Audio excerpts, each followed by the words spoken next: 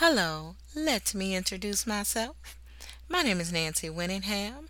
I am a wife, mother, published author, motivational speaker, certified life coach, and podcaster who loves to encourage, enlighten, and inspire all by sharing every marvelous testimony that I have of God's continued grace and mercy.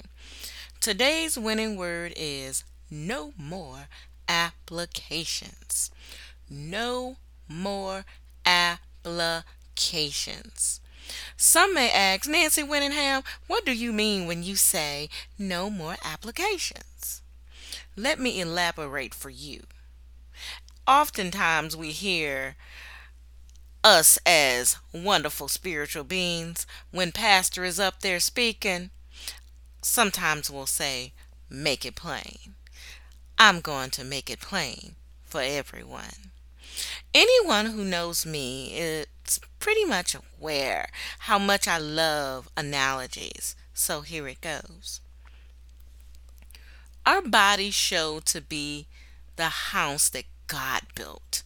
God built our houses, right? In 2 Corinthians, the 5th chapter, it says our body is the house in which our spirit lives here on earth. When the house is destroyed, then God will give us another house. The house is not made by man's hands. Maybe I should say that again. The house is not made by man's hands, but God made it. It will last forever in heaven. Go on over to the King James Version if you remember it from there. It adds to it, or it just summarizes it in a pretty much so different way, but it says the same thing.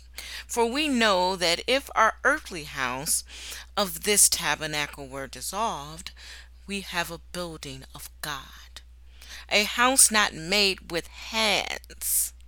Say that again, Nancy.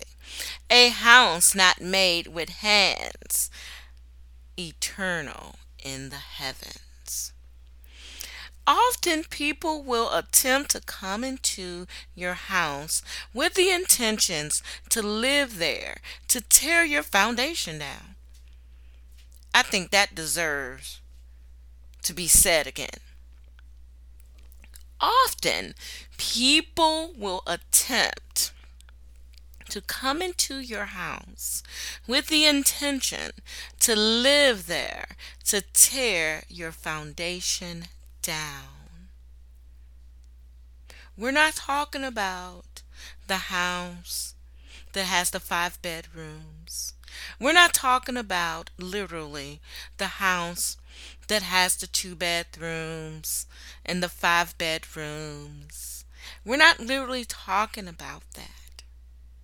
But although the welcome mat has been placed at the front or back door, and granted, you will or may have let that person in.